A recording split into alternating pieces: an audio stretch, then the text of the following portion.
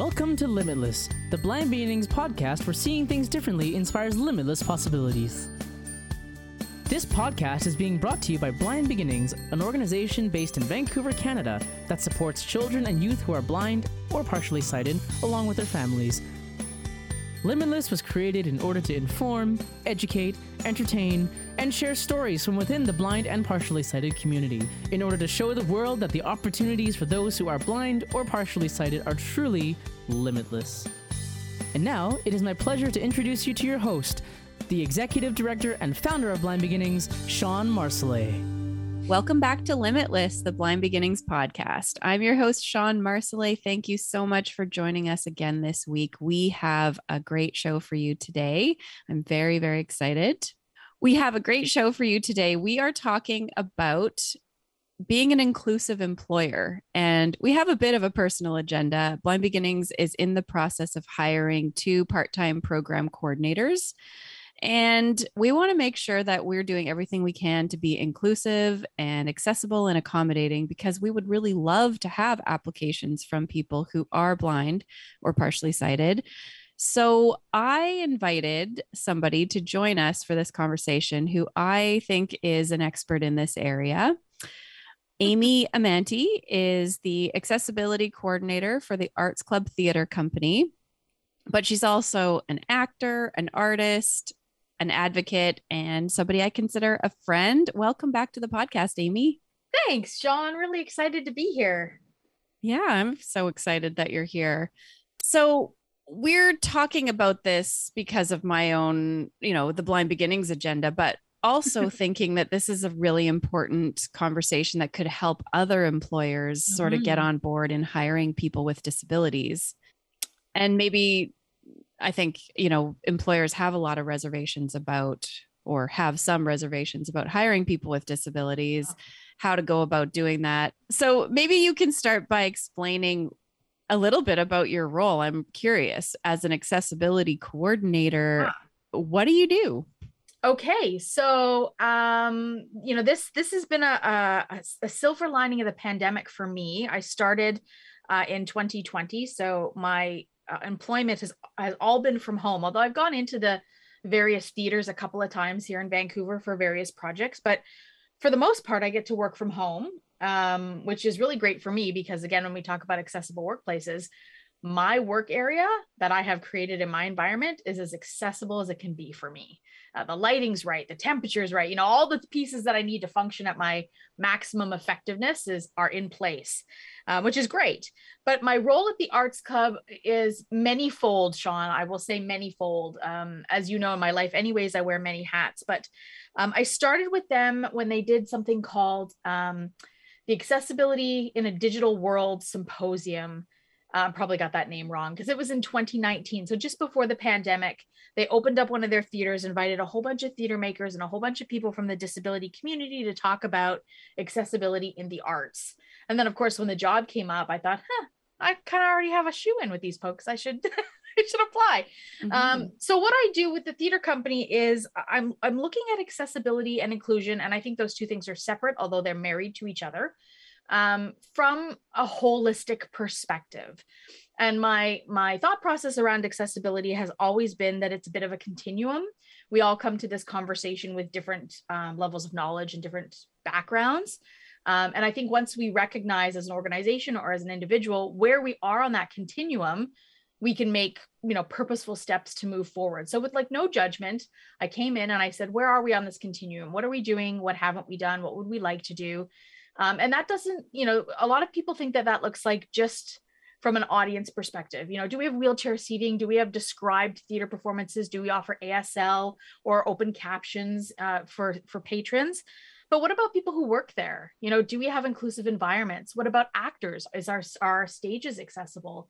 So this holistic approach, is our website accessible? Are we looking at what the rehearsal hall looks like and audition processes? So we're looking at this from a very well-rounded perspective. Is staff trained to be able to understand just a little bit of the lived experience so that they can have a better understanding of, for example, when they're hiring, what the barriers are before somebody even gets in that door for that interview, right? Because I think if we don't understand that, we tend to hold it against people when they aren't, air quotes, perfect. And that, that could just be part of the lived experience. It could be part of the barriers that somebody faces before they even get into the door. So as an organization with a lot of privilege, how do we leverage that privilege to provide opportunities for other equity seeking folks? It's interesting. You were talking about, we tend to think of the obvious things and like the people who are coming to the theater, but what about the people who work there, the actors? Yep. At Blind Beginnings, I mean, I'm the blind staff person. Yes. And we want to make sure everything's accessible to our members. We like really good at that. Yeah. Not going to require anybody to have to read anything. And, just really, it's easy to consider, but there's maybe software that is really hard for me to access, or other things within the organization that aren't as accessible. So yeah, it's a really good point. Yeah. And I think, a lot of this is exploration. I'm going to say that a lot of this is not like a black and white, right and wrong kind of thing, because this is all, like art itself is a bit of a gray area, because every human being is different and they have different access needs. And so there are some things I think that we can circumvent in accessibility and say, okay, for example, when we internally now at the Arts Club, when we look at documents, before I came aboard, everything was being sent out in a PDF that was not screen reader accessible, nor if I wanted to magnify it, could I do that successfully, because it would pixelize and then you couldn't read the text anyways. And so I often say this, and again, I say this without judgment, but when folks with disabilities aren't in our spaces, we forget about them. And I think that's a factor of human life. And a prime example for me when I joined the Arts Club was they asked me to look at their evacuation plan. And of course, their muster station is outside the front door, up a curb on a hilly piece of grass. And it's like, okay, nobody thought about who was working in this building. Well, we didn't have a wheelchair user. Well, but that doesn't mean you don't think about them, right? And now that I'm working there, they're like, oh, geez, how does Amy get out of this building, right? When I'm in your space, when we are in your space, you start to remember that our needs are just as necessary as folks that are able-bodied. But there isn't enough representation in these careers, right? So we tend to get forgotten about. Yeah, absolutely. Yeah.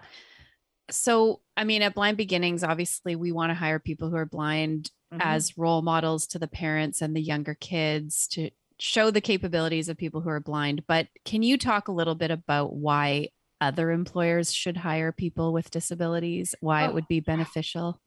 I mean, it's huge. Statistically, if we're looking at approximately 25%, because we know that number's gone up from the 22% statistic in 2017, part of the 2017 census. So if we're looking at approximately 25% of the population identifying with disability, that's a huge pool of talent that can be utilized in terms of being integrated into organizations.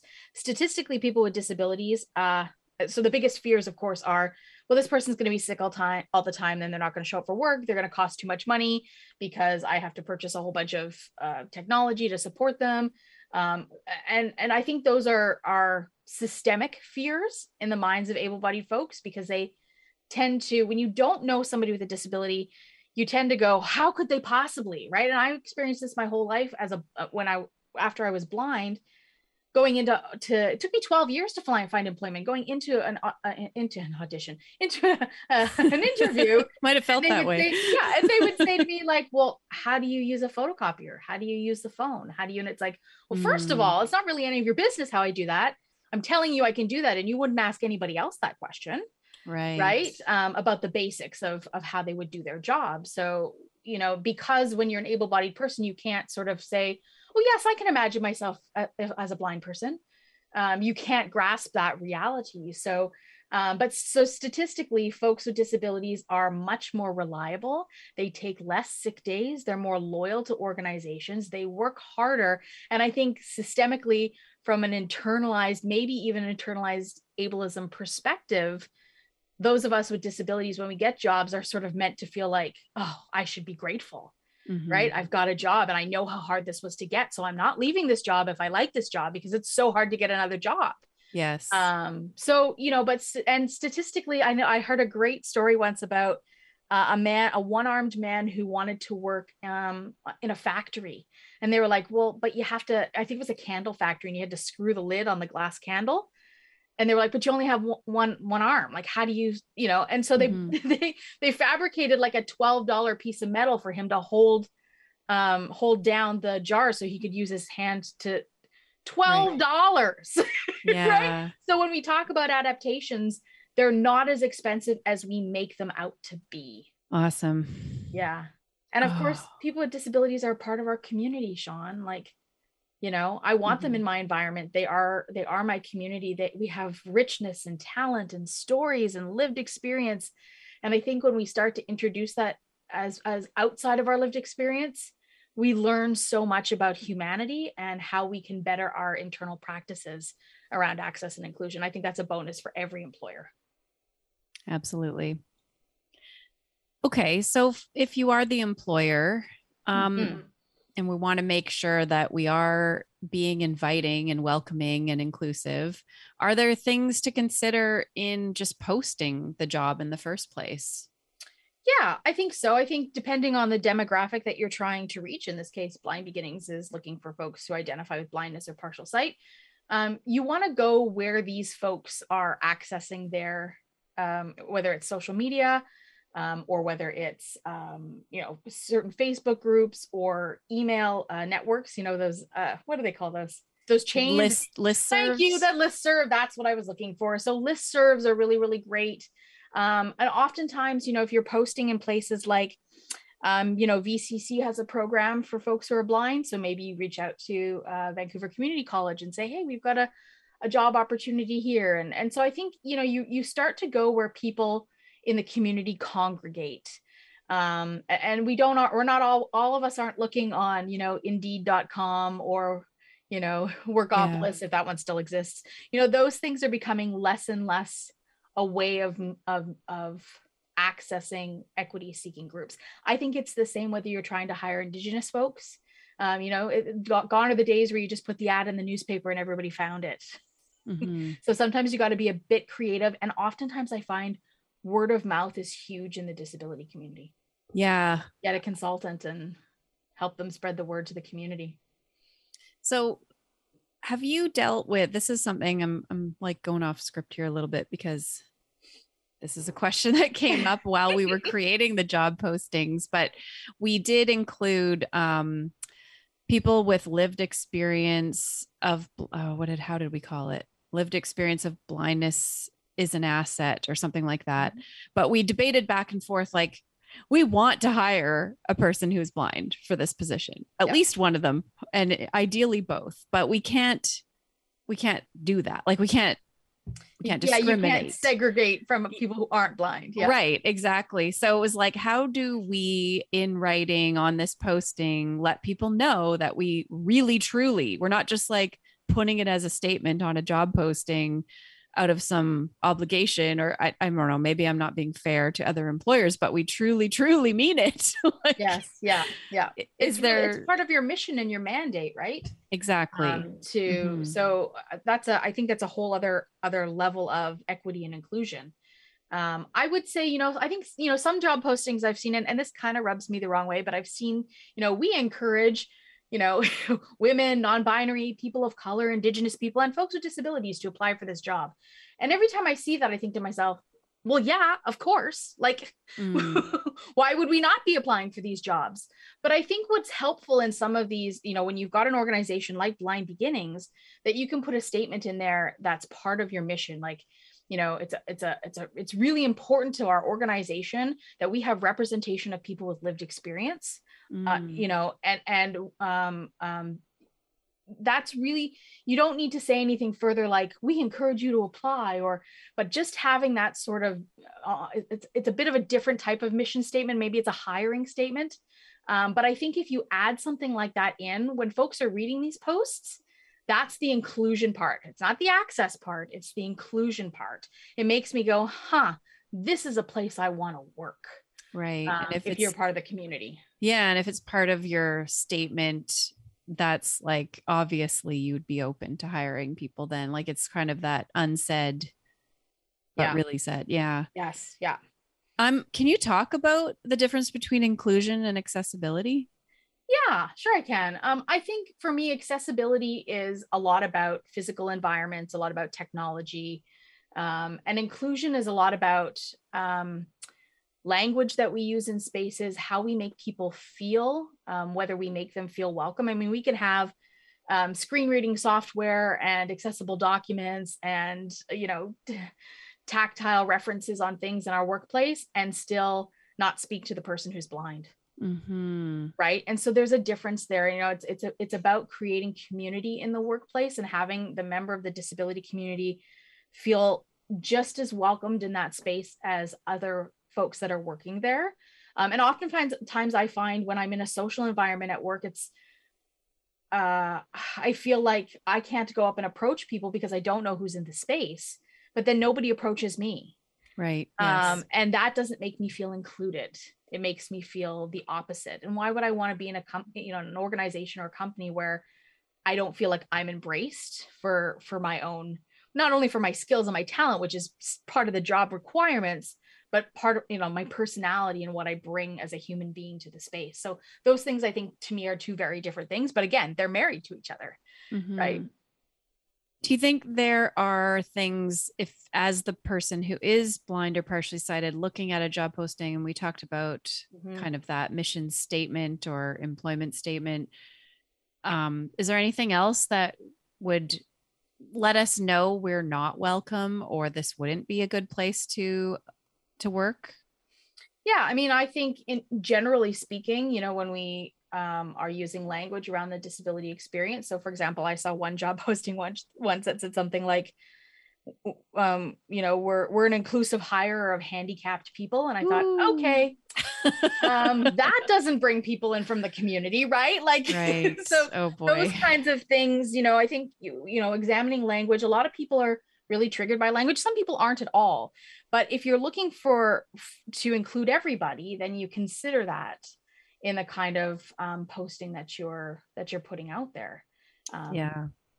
I was thinking about a requirement for a driver's license as a thing that always makes me think, oh, okay, that's not somewhere they're going to be open to me. And it's funny because it's not necessarily that you need a driver's license. In some cases, it's just that you need to travel for the job, right? So maybe there's another way to do that. There was a great study around this when I was taking my human resources program, and it was a case study around firefighters, female versus male firefighters. And the job description at one time had said something like, you have to be able to lift 200 pounds to be a firefighter. And then the women who were there were like, well, I can't lift 200 pounds. Does that make me any less qualified to be a firefighter? And so they had to re-examine that language to talk, they had to choose different language in order to not segregate people who didn't think that they could lift the 200-pound requirement, right?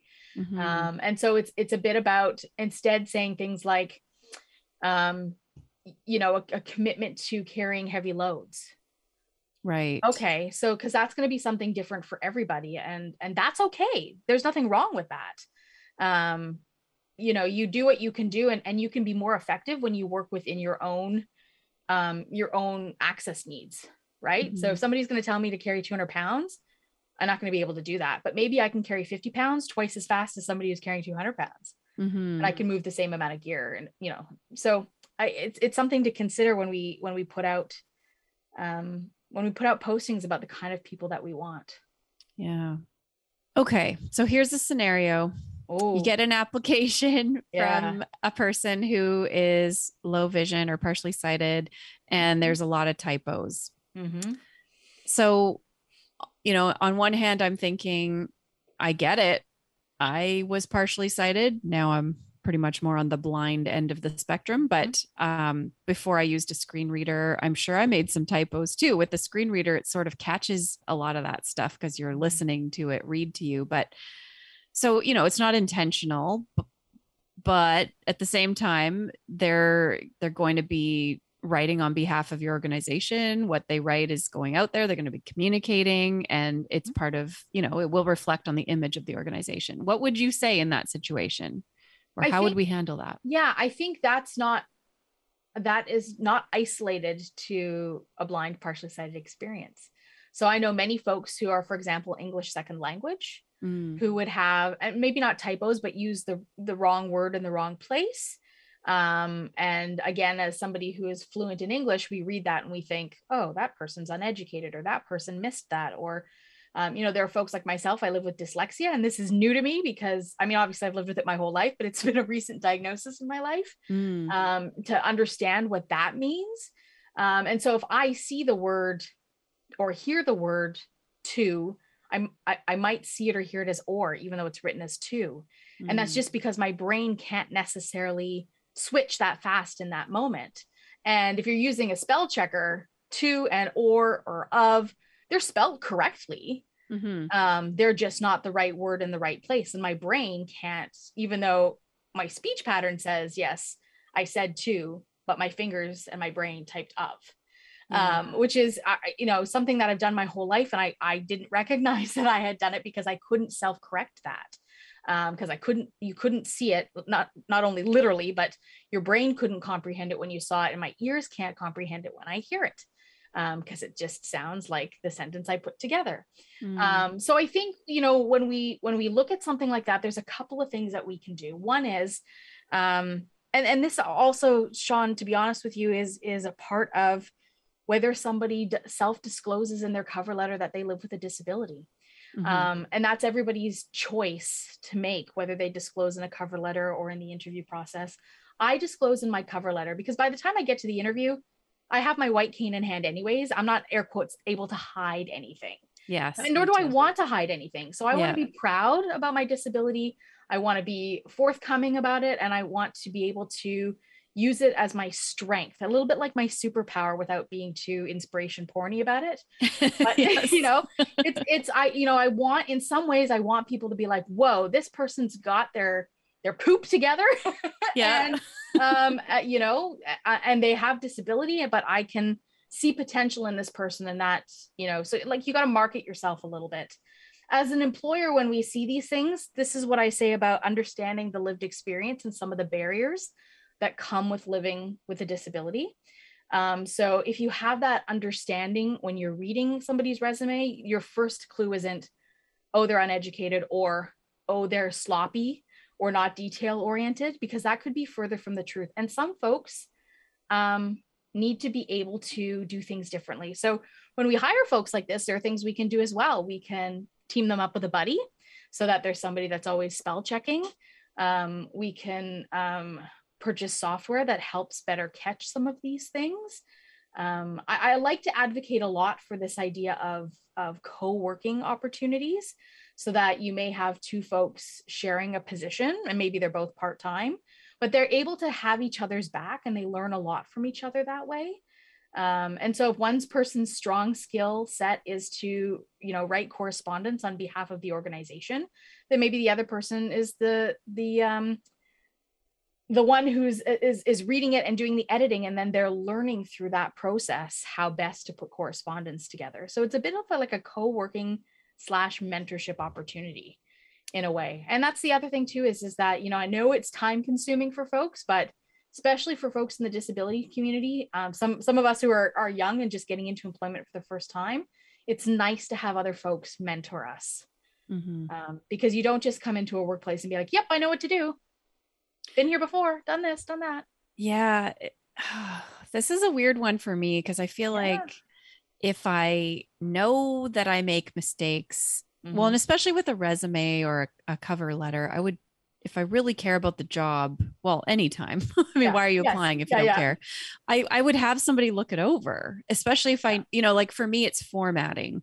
I might have accidentally indented and, I didn't mean to, or I cut and paste something. And so the font is different on that section. I'm not going to catch that.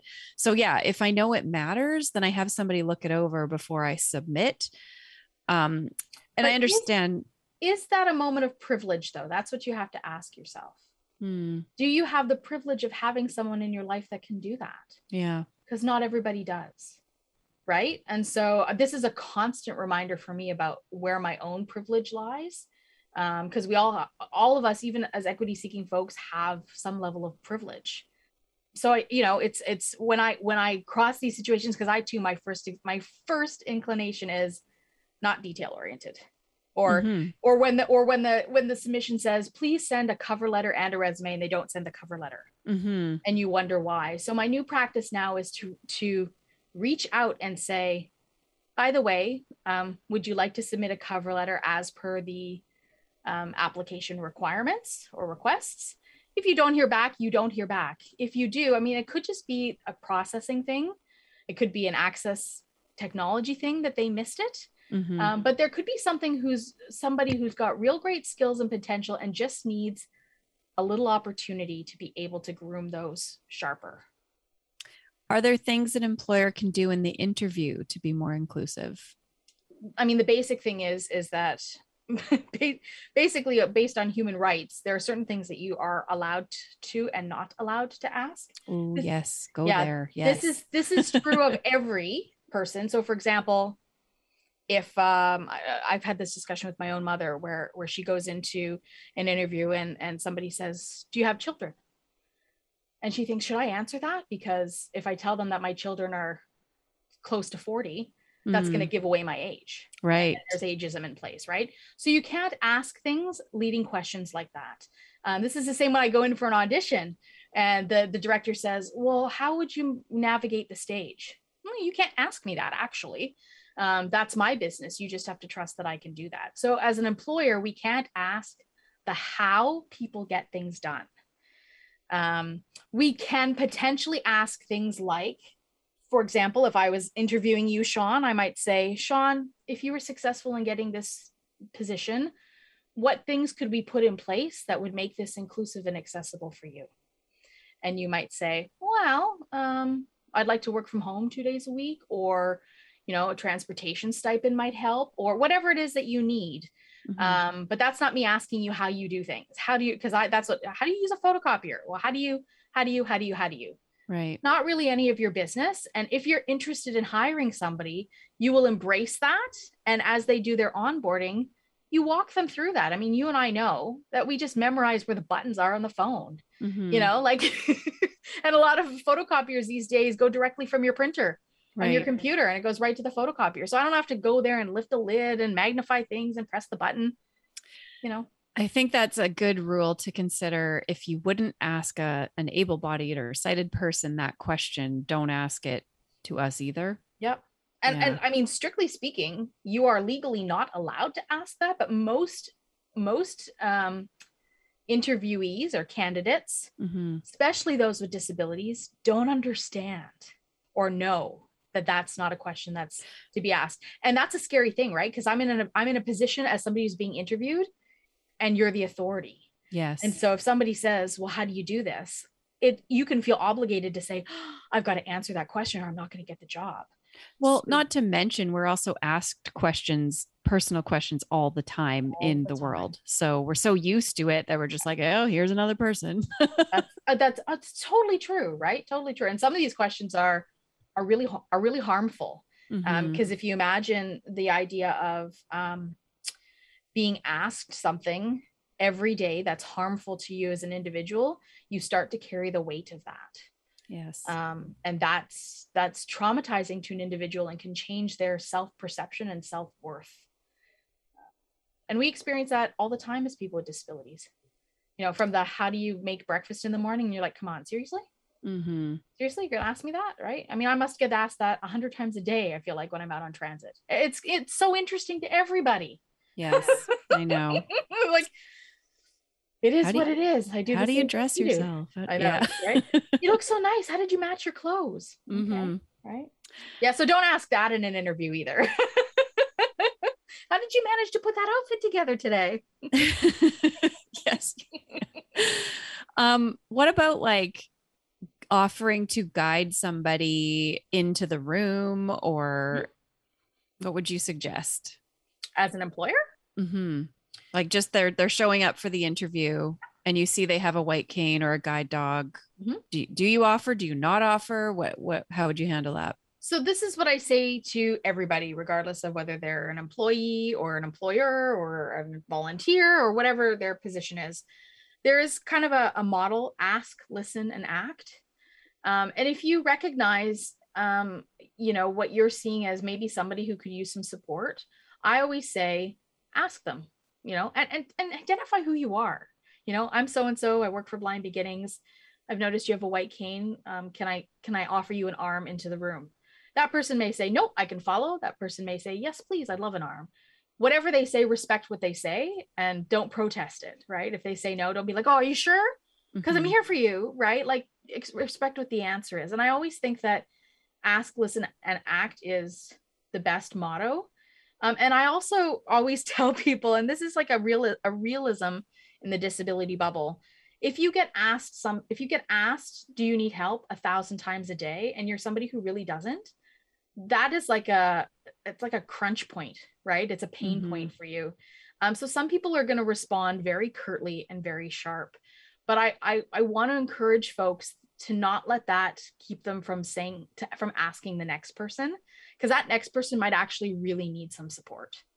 But I think it comes with what your intentions are. And I know what somebody's intentions are when they come up to me and they ask, whether their intentions are really to be just another citizen of the world, or whether their intentions are to be, like, I don't know, I don't have time for you, but I'm going to offer you my arm, or you're just another cripple walking around this planet. You know what I mean? Like, you can sense that kind of stuff. And intention means a lot to me. So even I've done this sometimes, even when I don't need assistance, if somebody does all the right things to ask, I will say, sure, I'll take your arm across the street. Because I kind of want to reinforce, and the educator in me wants to reinforce that behavior, right? It's like, you've done this right. This was respectful and honorable and not judgmental or degrading, because that's what we want to avoid, is somebody feeling degraded. If they've done those things, even if I don't need the help and I've got the time, I might just take their arm and walk across the street with them or into the room with them. Right. It shouldn't, from the perspective of the candidate, if you say, yes, please, I'd like an arm, that is not a disqualifier for the job. So I would hate for somebody who is blind to think, yes, I asked for an arm, which means I'm not going to get the job because they're going to think I can't do this myself. Oh, I definitely used to feel that way. Yes. Like, I better not be guided. I need to be, I need to show my independence. Otherwise they're going to think I'm dependent. So this is something I did. I was recently in a stage production. When I did my audition, the director was very respectful and asked me about, if I was successful in getting the role, what it was that the company could do to make that more inclusive. And so I gave her just a few little nuggets. And I said, and when I get the role, we can have a deeper conversation about this, because I have some great strategies in place to be able to be very successful. And then I got the role. And then we had a conversation about this. And I said, look, the first couple of days in the space, I'm going to need some things. I'm going to need, some orientation around the room. I'm going to need people to say their names before they speak so I can get familiar with who's in the space and where. I'm going to need people to not say things like, oh, go over there. Your mark is over there, right? I'm going to need real specific directions. I said, but I know this. I've done this before. I'm confident that once that's in my body, I know where those places are. And that's the same thing for everybody. Once you get in a work environment, for the first day, you're like, oh, how do I get to the bathroom from my desk? And then by the second or third day, you know how to find it.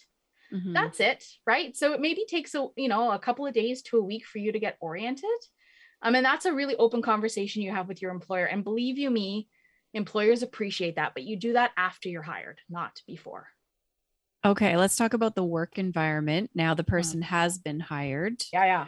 What are some things employers should be aware of in order to create an inclusive working environment? Right. So the first thing I think about is having the dialogue. So, and this doesn't just apply for folks that live with disability. This is a part of a bit of in tandem with the whole idea of decolonizing the workplace, which is, like, who created this idea that we have to work from 9 a.m. to 5:30 p.m. and we get a 15 minutes and a half hour break. Like, where did that come from? Where statistically we have seen that after about 5 hours of work, you're pretty much not able to comprehend a lot of stuff, and your work tends to literally suffer for that. So you're not working at a good capacity anyways, and you just stress people out. So why would we want to do that? So, I think basically it's being open to the discussion. And I think, I think about this all the time with other folks, like smokers, for example. How many breaks does a smoker take in a day? Yes. They're smoking every 15 minutes, right?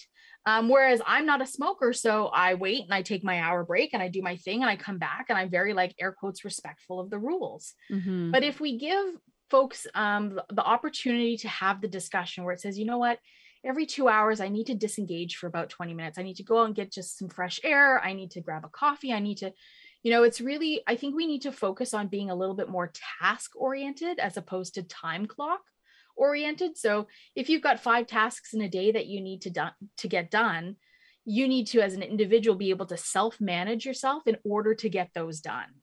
And so if that means that you take, I don't know, a series of 15-minute breaks throughout the day instead of a 1 hour break, then maybe that's, how we can support somebody, especially when you're living with disability and you maybe have a medication schedule, or maybe have, I wear an insulin pump. So every once in a while I have to go and, like, check my blood sugar and do a whole bunch of other things that, Mm-hmm. other folks aren't doing.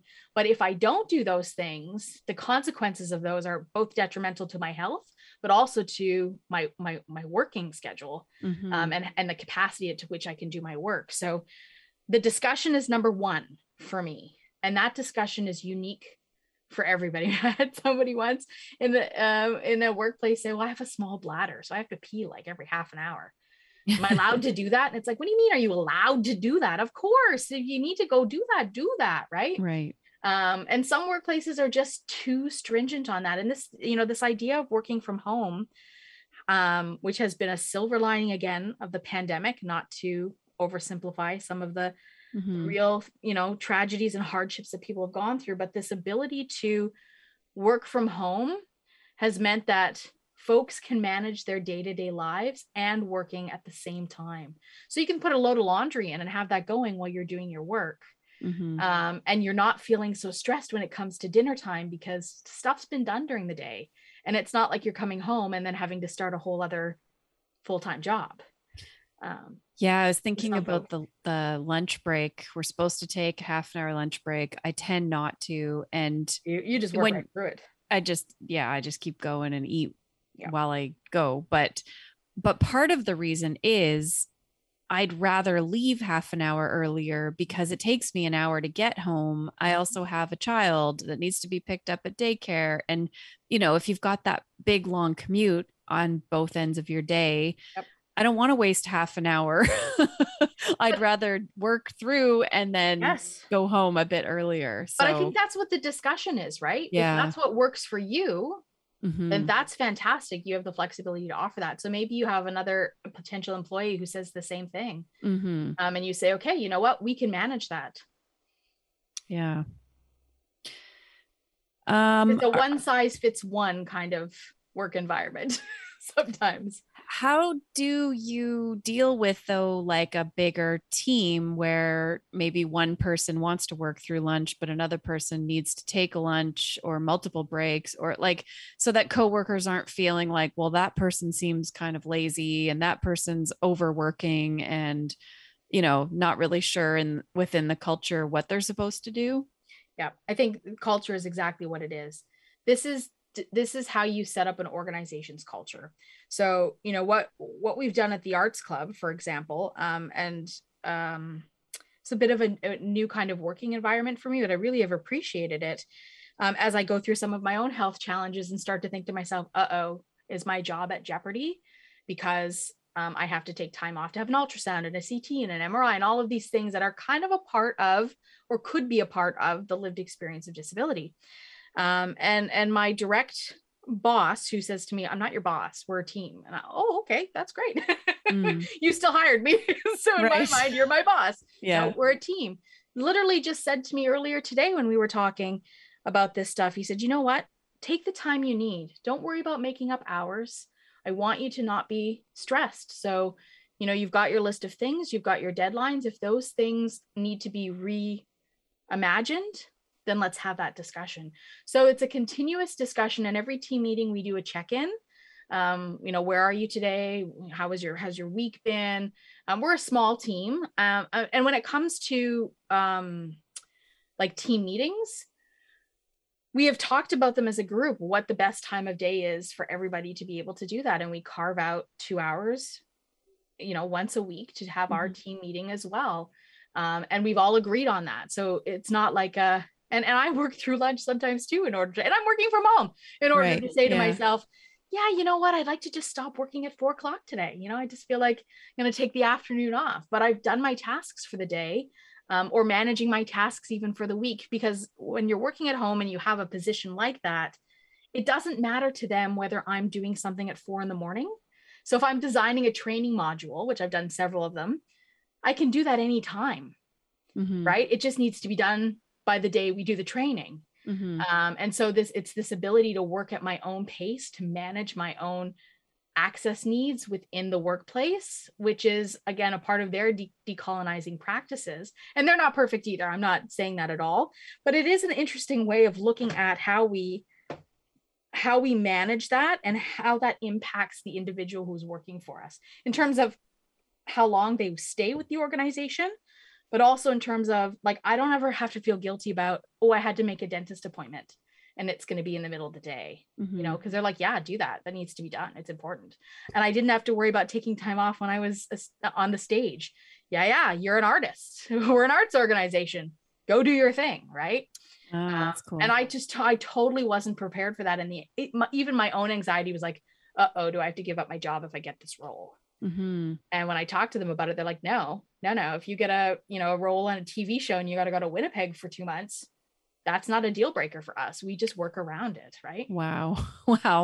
It's pretty cool. Again, they're cool. not perfect either, but it's about at the beginning of the day, not even at the end of the day, at the beginning of the day, it's about the conversation. It's about having a group of people where you just have their backs and they have this philosophy of kind of like, if you need to cry, go have a cry. And I had never thought about this before, but sometimes you just need to like take a step back and examine something and just have your little moment. And they so embrace that as part of the process, because if you're stuck there, you can't move on. You can't get anything done. You're not productive.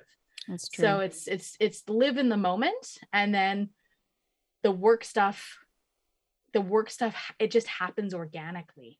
And when you build that culture, you really see folks thrive there. You have each other's back, like you do on a stage, and somebody drops their line and you're like, I was listening, I can pick that one up, Yeah. I've been guilty of working at 6 a.m. and sending emails to my team, and I'm technically the boss. And I feel like it's making people sometimes feel, I don't know, pressure that they should, I don't know, or I'll send something in the evening and then, sometimes I'll get a response and I feel like, oh no, I didn't want you to respond. Like, I'm not emailing you at 7 p.m. because I expect a response. I'm just still working. So have you heard of this thing called the right to disengage? No. The right to disengage, as I understand it, started from like lawyers and accountants and people who were working from home before the pandemic, but often had businesses at home. And were getting, like you were saying, emails at 7 or 8 o'clock at night and wondering, am I obligated to respond to this? Because it's 8 o'clock at night. And so the right to disengage is the individual's right to say, after 5 o'clock, I ain't answering nothing no more. It can wait till the next day. So again, this is about culture and it's about conversation. So I too, Sean, you know this about me. I'm sending emails at all times of the day. Yes. Because sometimes I work really well at 4 a.m. because I get up and I have a brain spurt and it just needs to get out, or I'm not going to be able to get back to sleep. And so what I tell folks in my working environments is you're going to get emails from me all times of day. That's how I process. It's not my expectation of how you need to process. And as long as that conversation is had, then it's about managing the expectations. Right. So when you see Sean's email at 8 at night, you're like, okay, I know that this is just because this is where her brain is right now and she needs to just get it out, and I can look at it tomorrow morning. And if it were to be something super urgent, you would probably say, oh my gosh, the world is coming to an end. this is urgent. Right. When you Yeah. get this, can you respond? But that is not usually the case. How do you, I mean, when do you have this conversation with new people, and how do you not worry that you'll be taken advantage of as an employer if you have so much flexibility and accommodation and whatever? Yep. I say, you always have the conversation at the beginning when somebody is onboarding, but you continue to have these conversations. They're regular check-ins, whether they're before each meeting or again, this is how we build culture and how we build community. And the more vulnerable we can be with each other about our access needs, whether they're because we have small bladders or because we're having trouble with headaches today or whatever the case may be, we can start to give each other space. And I think at the end of the day, the taking advantage part, truly, there are very few people in the world that do that. Statistically speaking, we as human beings leap to that conclusion. But I think what we need to focus on is the quality of work. Is the work, like, is this person constantly like not getting tasks done on time? And I find oftentimes what's really helpful, certainly for me, but for the majority of people, is clear deadlines. Mm-hmm. So if even if my employer today says to me, well, we need you to do a training session on cited guide. Great. By when, please? Because if I know that I'm working towards this being done in 2 weeks, then I can have that, I can manage my time and build that into the other things that I'm doing to get that done. Mm-hmm. So then as the boss, you look at that and you say, okay, did Amy actually get this done? And was the work quality work? A quality of what I expect of this task. And if it isn't, then you have to have a conversation about expectations. Mm-hmm. Right. So maybe they don't know what your expectations are, or maybe the employer hasn't made their expectations clear of the employee. And again, if we can manage expectations, that's like 50% of the battle, is just understanding where each other is coming from. And then it's about the discussion. If this task is getting difficult for you, let me know how I can support you. And I've done this a million times in another arts organization that I'm working with. We've hired a new artistic director who lives with a disability, and they were finding that the 40 to 32 hours a week rather was getting difficult for them to manage with their disability. Okay. They came to the organization and they said, I need some support, and this could be temporary. It could be moving forward. How can we do this? And so we brought in a 10-hour-a-week assistant to support them in that work. And their work has gotten so much stronger because they have that extra support in place. So it's a total benefit to the organization that this person felt comfortable being able to say, this is what I need in this moment. Right. And then you have the discussion. Right. Cool. Okay. How about working space? Are there considerations, office sharing, or just like, do they need, well, and this is a bit, some of these questions I do know the answer to, but you're the expert today. So let's talk about that. Well, again, I philosophize to the one size fits one motto. Mm-hmm. And so it's hard, you can preemptively think about, from a disability perspective, like do we have stairs or do we have ramps? How easily accessible is the space from a physical perspective? For a group of folks that are in the blind community, are things tactily labeled that need to be labeled, not in a way that's like, this is ridiculous, overload information. Why did you label the toilet paper roll? I don't need that. You know what I mean? Like, we don't want to be condescending about it. Yes. But, are certain things labeled that need to be labeled in order to, facilitate your day-to-day tasks? Or for folks that aren't in the office on a day-to-day basis that may think, geez, it's been a while since I've been here. How do I get from A to B again? Right. Mm-hmm. So teaching those skills, and you already do this. You already know how to do this. I like to think that folks that are working in a co-working opportunity where they're maybe job sharing or working close to each other are in offices or in close proximity when they're working in the workplace, because it is so much easier, as to just turn to somebody and be like, yo, I need your ear on this. Mm-hmm. This is the sentence I can't work out, or does this sound right to you? It doesn't quite sound right to me. It's not how I want to articulate it. And those kind of moments are great in a working environment. And then it's really just about what the individual needs on top of that. So like I've worked with some folks that have needed to be in closer proximity to washrooms than other folks.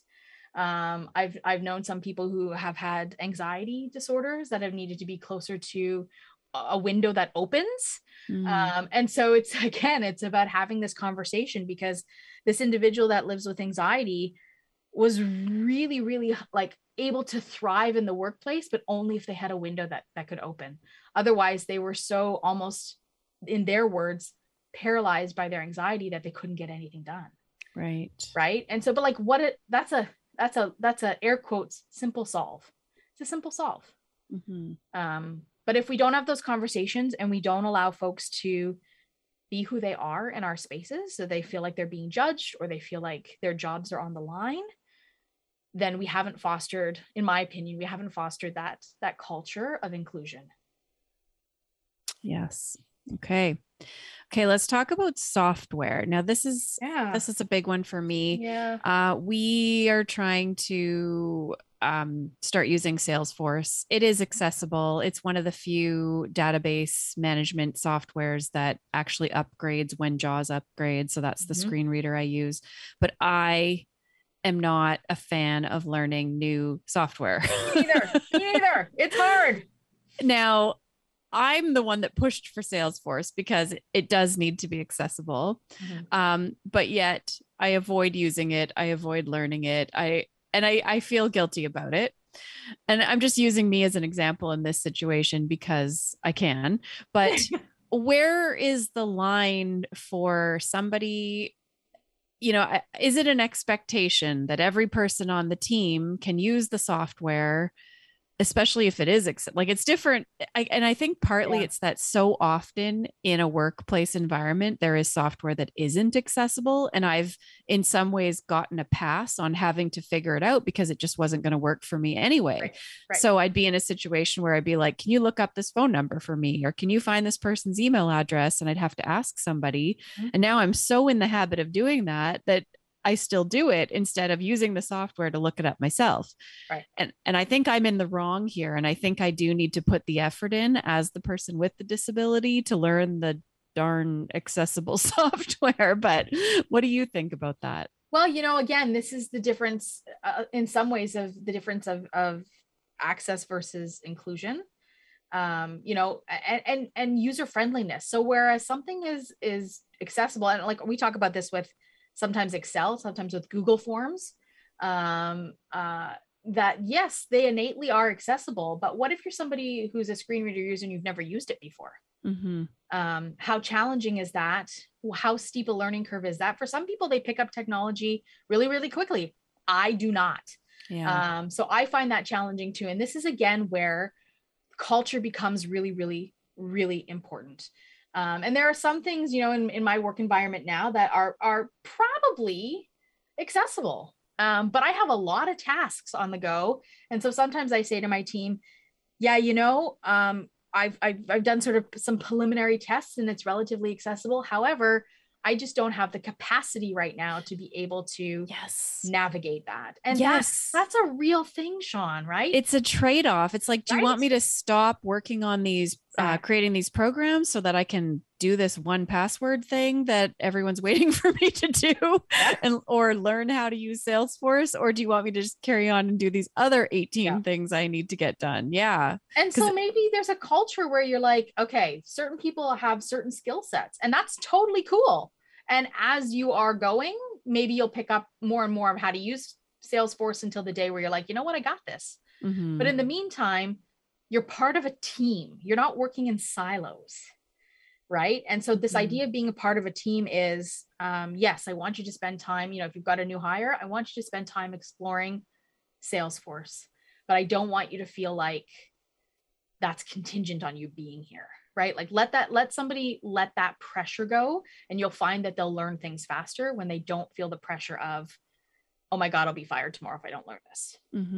right? And that's with Right. everything. Like there are some people in where I work or where I have worked over the years that don't know how to use Excel. They're not blind people. They just don't know how to use Excel. Because Mhm. unless you know, equals plus sum, this, whatever, you don't Yeah. know how to use it. Yeah. And that's a steep learning curve for some. So I don't think that those things are contingent on the job requirements, unless for some reason they really, really are. Like, am I being hired as an accountant? Probably not, because I don't have a CPA designation. But you would expect that somebody who works with numbers all day long can use these softwares, right? Right. Of But course. for somebody that's coming in learning technology, I think we give them the space to be able to learn that at their level of capacity. Well, the other challenge, if you are using assistive technology, is that the way you use it is not how everyone else uses it. So True. it's not that simple to just be like, hey, Rob, how do I access this? Or what's the Yeah. command for that? Because Yeah. he's doing it with a mouse and a click and I'm Yeah. not, right? So, And what I've discovered too is, because I'm not a JAWS user, but I've been using Narrator on Windows, which is not as sophisticated mhm. as JAWS or NVDA. So I'm often dependent mostly on like left arrow, right arrow, up arrow, down arrow, and some real simple navigation keys, as opposed to him hitting Control Alt F7 to get something. Right. And so when you've got to keep those key strokes in your brain, that's a lot of memory power that you're using, considering that you're also storing in there like really important navigation like information of the world. Mhm. And so this, like, again, when I do my training sessions around the disability experience, I say to folks things like, don't expect me to recognize your voice all the time, because it's contextual. Like if I see you on the SkyTrain station, I may not Yes. recognize your voice. You know this well. Yes. And I've got a lot of stuff in my brain. Like I have to remember how to get home. And sighted people, and this is not a disrespect to sighted folks, but you walk down the street and you go, yes, I'm on the corner of Georgia and Granville. I know exactly where I am, where I'm counting blocks to find out where my next bus stop is. Yeah. And if you're holding that in your brain, that's a lot to hold, right? So this idea of understanding just a small portion of the disability experience when you don't live with disability is huge in terms of context and understanding how people can work, how they can manage capacity, how they can build capacity, and how they can use how they can be most effective in the job. And then when they're having moments where you may think they're not being effective, that's a moment where you like check your own privilege, right? Mhm. Like, what, did I get a ride here this morning? Maybe that's why I'm a little bit more on the ball this morning, or those kinds of things. And it's a constant reminder. It's a constant reminder of recognizing where you are as a human and recognizing where others are around you as a human. And at its core, Sean, for me, that starts with the culture of having the conversation. This is a place where we can have these conversations and nobody needs to feel judged or scared that they're going to lose their employment. That's a huge part of building a new inclusive environment in the workplace. Okay. It's hard work. Yeah, Not easy. absolutely. Yeah. It's funny. You were talking about recognizing voices, and it made me remember that one day my dad drove by in a car and was yelling out the window, "Hi, Sean." And I must have had this puzzled look on my face because he's like, "It's Dad." I have to tell you, that's happened to me too. Yeah. I mean, Yeah. it wasn't it was my neighborhood, not his. I didn't know he was in the neighborhood. I didn't expect him to be there. So Exactly I totally what happened. And Yeah. I came across my dad in a space like that too. And he was like, "Hey, how's it going?" And I was like, "Who is this stranger?" Well, you kind of like, it's familiar, but you can't, you just can't You pinpoint can't who place it is. it. Yeah. Yeah. Like, we're not in your living room, so I don't know who you are right now. So funny. But isn't that the big assumption, right? That all blind folks recognize voices. Oh, well, and I'm pretty darn good, but like out of context, yeah, it's Out of just context. totally, Yeah. totally in the different. workplace, you expect to hear certain people that you work with every day. Right. Exactly. Right? But Yeah. if a colleague of yours, I don't know, showed up at your front door to deliver a package, you'd be like, "Huh? Wasn't expecting you." Yeah. The male person sounds a little familiar, but not. Right. Okay. So is there anything that employers can do to facilitate positive interactions amongst coworkers? Yeah. I mean, yes, sure there is. Culture is one. The discussion is one. I think we've talked about those already. Team building is also really important. So when do we take time to just do stuff as a team that's not work related? When we start to build relationships with people that we work with, we bond with them and they become a little bit like a family. Again, this is something that's really integral when you're an actor and you're on stage with a group of folks. You become a family. And you need that family interaction in order to thrive and to do your job the best that you can. And I think that translates to the workplace as well. So are we doing like a dinner of the month club and we're all going to go have dinner? I guess this is maybe not in a COVID world, but you know what I'm saying?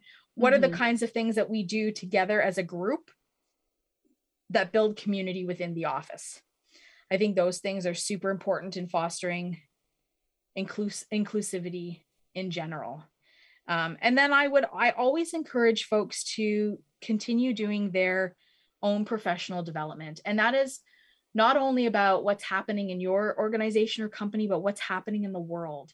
So I spend a lot of time, even though my wheelhouse is access and inclusion, I spend a lot of time taking webinars on anti-racism, on anti-Asian hate, on decolonization, on LGBTQ2 plus initiatives and community, social justice movements, because I want to be an ally to these communities. And I want to be able to be an ally in the workplace when I have people that I'm working with that have a different lived experience than I do. And we intersect at all levels, right? Like you can be a person with a disability and also be a member of the LGBTQ2 plus community and also be Indigenous, right? So we can come to our identities in many different intersections. And I think as humans, if we want to be allies and inclusive of other, what I like the term equity seeking folks as opposed to marginalized. I feel like marginalized sounds like a negative and equity seeking sounds like a positive. Yeah, I like that. Yeah, so that's, this is, and I do a lot of, like, as you know, conversations around language and how, because I really think that unconscious bias to some extent can be deprogrammed a little bit by changing language. Because oftentimes we use language and it impacts on our unconscious bias, right? And, I've talked about the word impaired before. It's like, if folks see me as impaired before they know me, even if they're not thinking about it consciously, unconsciously, there's a correlation there. And so even if we just tweak our language a little bit, and we're seeing this big time in anti-racism, we're seeing this big time in decolonization. There's no reason why this doesn't apply to folks that live with disability. But, when we take the word handicapped out of the equation, then all of a sudden folks with disabilities are empowered, and they're empowered by society. And what we've done is we've changed the landscape of disability from you're broken and you need to be fixed to, hey, that staircase is a problem. Right? It's the difference between a medical model and a social model of disability, where it's the environment that is handicapping you and you're not the handicap, right? Like there's a difference in the language. And I really think that if we start to change how we think and how we speak about people, we are empowering ourselves and empowering them. And that's part of inclusivity. This is like, I learned this, and it's now part of my practice as a human, when I took a workshop led by some community members who identified as part of the LGBTQ2 plus community. And it was a trans person that was sharing about the term guys. When you say, hey, you guys, hey, you guys.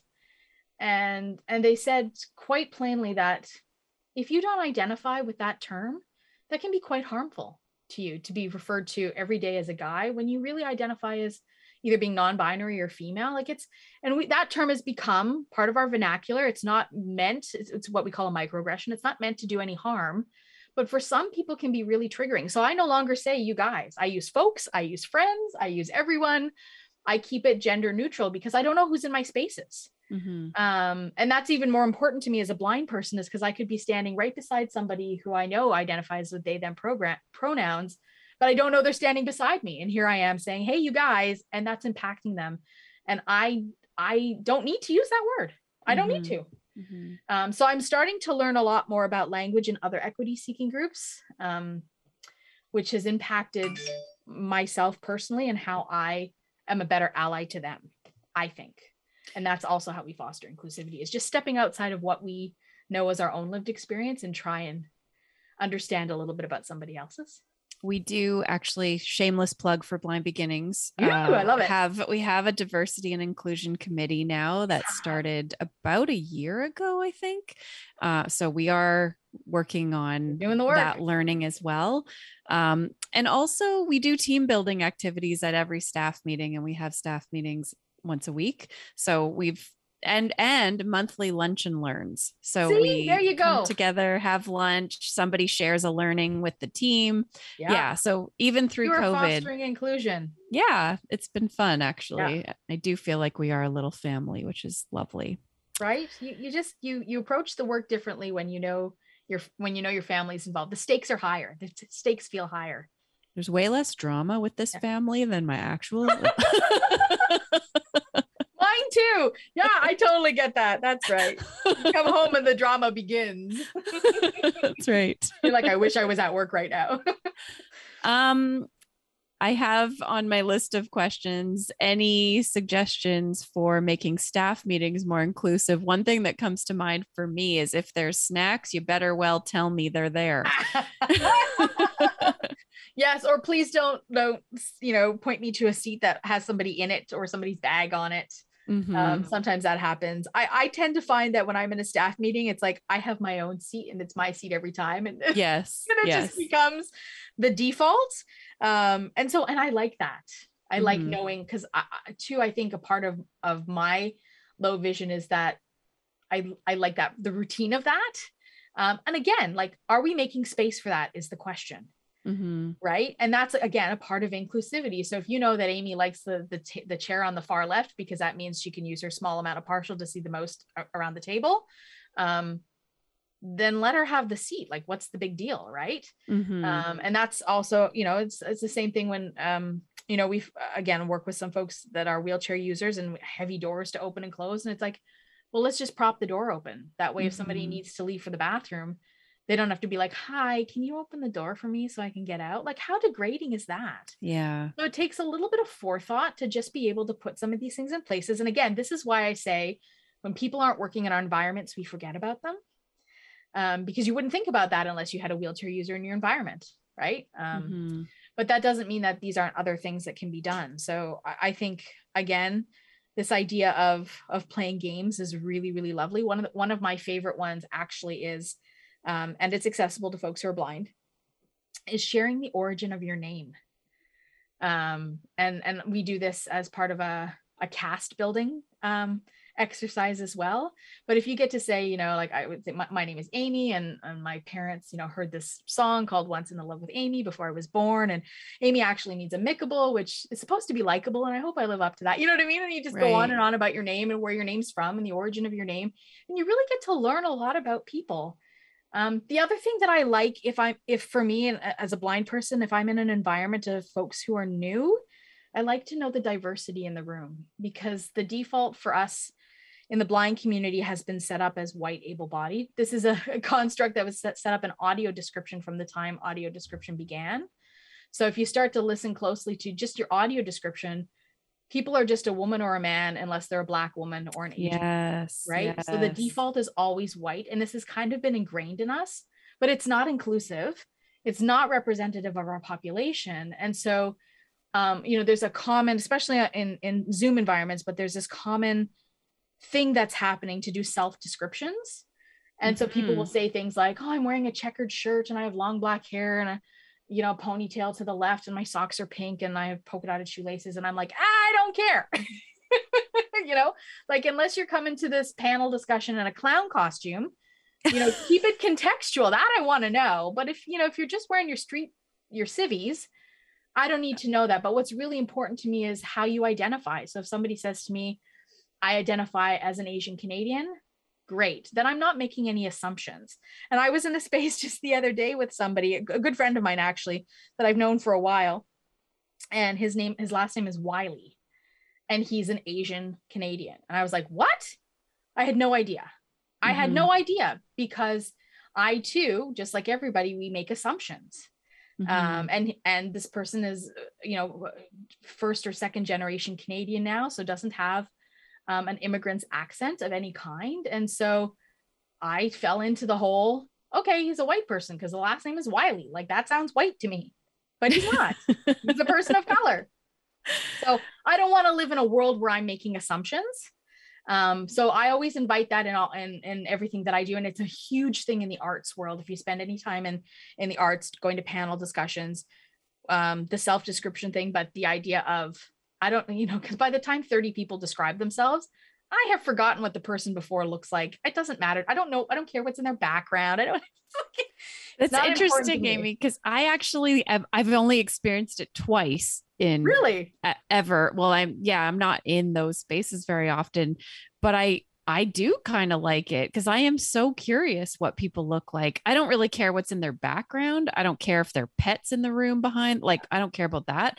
But I do like, oh, what color hair do you have? And you've got gray in your hair. So I can make some guesses on age or ethnicity or any of those things. Like it does fill in a lot of the blanks for me. But maybe if I was dealing with it every single day, and maybe if it was like a really large group, that would get a bit much. But if it's like 5 people, not a problem. It gets much. And for some people, what I've heard is that it's quite condescending. Some people find it very condescending, which is not something that I had really spent a lot of time contemplating until I started getting this kind of feedback. And that for some people, it's a lot, they feel obligated to hold this in their head. And then after we've introduced these 12 people, we're going to talk about anti-racism. And you're like, oh gosh, I don't have space to hold that conversation right now because I'm still remembering that, Jane Doe has a pink sweater and blue shoelaces. Right. So I always encourage people to just keep things contextual. And I think that hair color and whether they wear glasses or not like that, I think that's totally cool to share. I just don't need the details of all your clothes. And, I've got 3 paintings behind me. One of them is a mountain and there's a right. And it's like, it doesn't matter. Yeah. And it takes up time and it fills space in my head. And, I get that people are coming from the best place of inclusivity, but I think there's, to try and be this, I guess this borderline of a little bit for everybody, right? You kind of have to find places to give a little more and take a little back because, but that's, you're never going to please 100% of people 100% of the time. That's a reality. So I always go into those, unless I'm teaching about it, I always go into those with the best of intentions, that folks have the best of intentions. And the truth is that it's not only for blind folk. Like there are some folks that access Zoom meetings, for example, that don't have access to their cameras. They're calling in on their phones and they're not seeing other people. And so it's good for them also to know who's in the space and how they identify and, a little self-description if they want to have that. So it's, and the other thing that's becoming really inclusive, again, this isn't in lots of arts environments, whether we have folks in our space that identify with different pronouns or not, we always share pronouns. Because what I've learned is that it's the obligation of folks who are cisgendered. So that means identify with the body you were assigned, the gender you were assigned at birth. So I was assigned female at birth. I identify as a female. It makes me a cisgendered woman. I use she, her pronouns, and it's my obligation to make a safe space for others who don't use she, her, or he, him pronouns to offer that up instead of making it the obligation for them to out themselves. So when you're in spaces with a large amount of people that you don't know for certain, that's always happening. But even in the work environment that I'm in with people that I know regularly, it's part of your introduction. This is so-and-so in the space. My name's Amy. I use she. I mean, it's on my Zoom account right here. Amy Mancy, she, her. Because that's just how I make space as an ally for somebody who doesn't identify as cisgendered or using, Yeah. I mean, we've been doing that too. Yeah.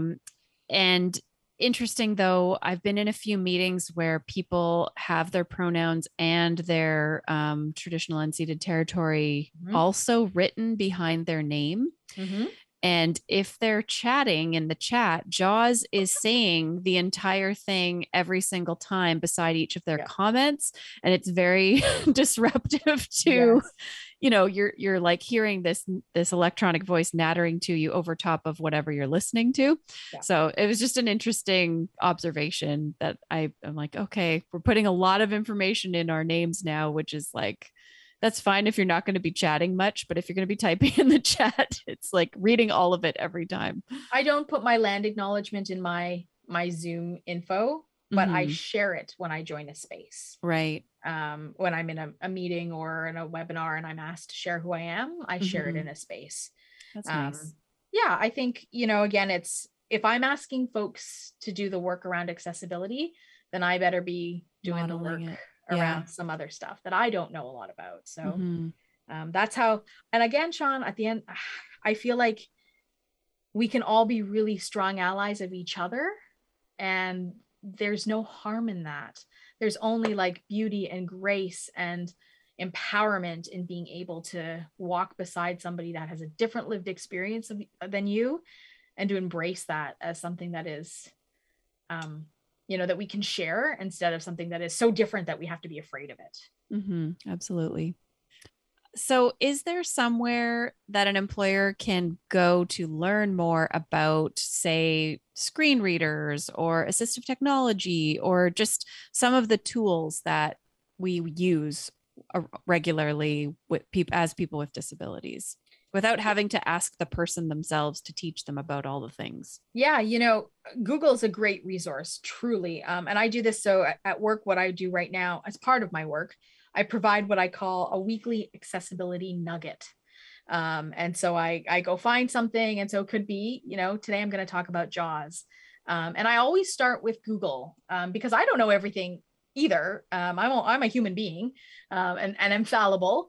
And I always start with Google, and I do my research around whatever the topic is that I want to share. And then I provide a link to a resource, so that folks know that these aren't necessarily all my words, but that these are words that I've researched. But there's a lot of, like Canadian Assistive Technology does a lot of selling of access technology. And they could be a great resource if you wanted to find out about costing or how technology works. So reach out to organizations that are supporting members of the community in which, you're looking to access information about. If you go directly to folks with lived experience, this is what we call nothing about us without us. You are inviting us into that conversation. So I think that's a place to start. But I would also say that once you've done that research, keep that in your brain, but talk to your employee, because they're the ones that's going to know what's best for them, instead of you saying, well, I researched this, and this is like in my situation, we've researched that Microsoft has Narrator, and I might say, well, I'm a JAWS user. So like, thanks a lot for Narrator, but that's not going to help me because I know JAWS, or vice versa. So while you can go and do all the information and research you want and should do, you really, really, at the end of the day, need to say, let's have a discussion about what your access needs are and how we can support you to do the best work that you can. And I actually find like there may be some folks who think that that's off-putting, but the world is moving in a direction where open conversation is the way that we're going around access, is to drop the assumptions and to let the person with the disability have the autonomy to speak for themselves and to say, this is what I need to do my job the best I can do it. And that's the discussion. One size fits one is the theme. Here we go again, right? Right. I might tell you that I need a desk lamp, or I might tell you that I need a blacked out room with sunblockers on the window. And so if you say, well, geez, all blind people, don't see anything at all, so they don't need a room with light. Well, that, that's an assumption. And if we wanted to get deeper into it, we would call that an ableist assumption. And so we want to avoid that. And the only way to avoid that is conversation. Yeah. With the intent of open heart, open mind, right? Yes. On both ends. Yes. Thank you so much, Amy. This has been so amazing. I feel like I've learned a lot, and I think our listeners have as well. And I really appreciate you coming to share all of this, and also at such short notice, because just give a plug. Amy was on the AT Banter podcast recently, and I listened to it. And that's when I got the inspiration for this conversation, and literally called her up a couple days ago and said, can you do this? And here we are. So thank you. I wish I could say, Sean, that there was a master checklist for accessibility, but the one size fits one is the way we need to we need to think about things, Mhm. right? And how we foster that in culture, in organizational culture, and in the people that we have around us. Well, we're going to keep working on it at Blind Beginnings. So hopefully we're moving forward there too. Blind Beginnings is a lovely organization, and you should be very proud of what you're doing in supporting children and their families that are experiencing blindness and partial sight. You do amazing work, Sean, and Thank you. so don't second guess yourself one bit. Just, like I said, figure out where you are on the continuum and make a purposeful choice to just move forward, even if they're baby steps. That's all that matters, that you move forward. Okay, thank you. And if anybody is interested in joining our team, our job postings for these part-time program coordinators are posted on our website, which is blindbeginnings.ca. You've been listening to Limitless, the Blind Beginnings podcast. If you have a question, a comment, a future topic request, please send us an email to limitless@blindbeginnings.ca. Please share our podcast with a friend, like, subscribe, and join us next time. This podcast has been brought to you by Blind Beginnings, an organization based in Vancouver, Canada, that supports children and youth who are blind or partially sighted, along with their families. Music for this podcast is composed by Sean Bishop and Clement Chow. Production and audio editing by Rob Minot. For more information about Blind Beginnings and the work it does to support children and youth who are blind and partially sighted, along with their families, visit us on the web at www.blindbeginnings.ca, and also remember to follow us on Facebook, Instagram, and Twitter. We thank you for joining us, and we look forward to seeing you next time.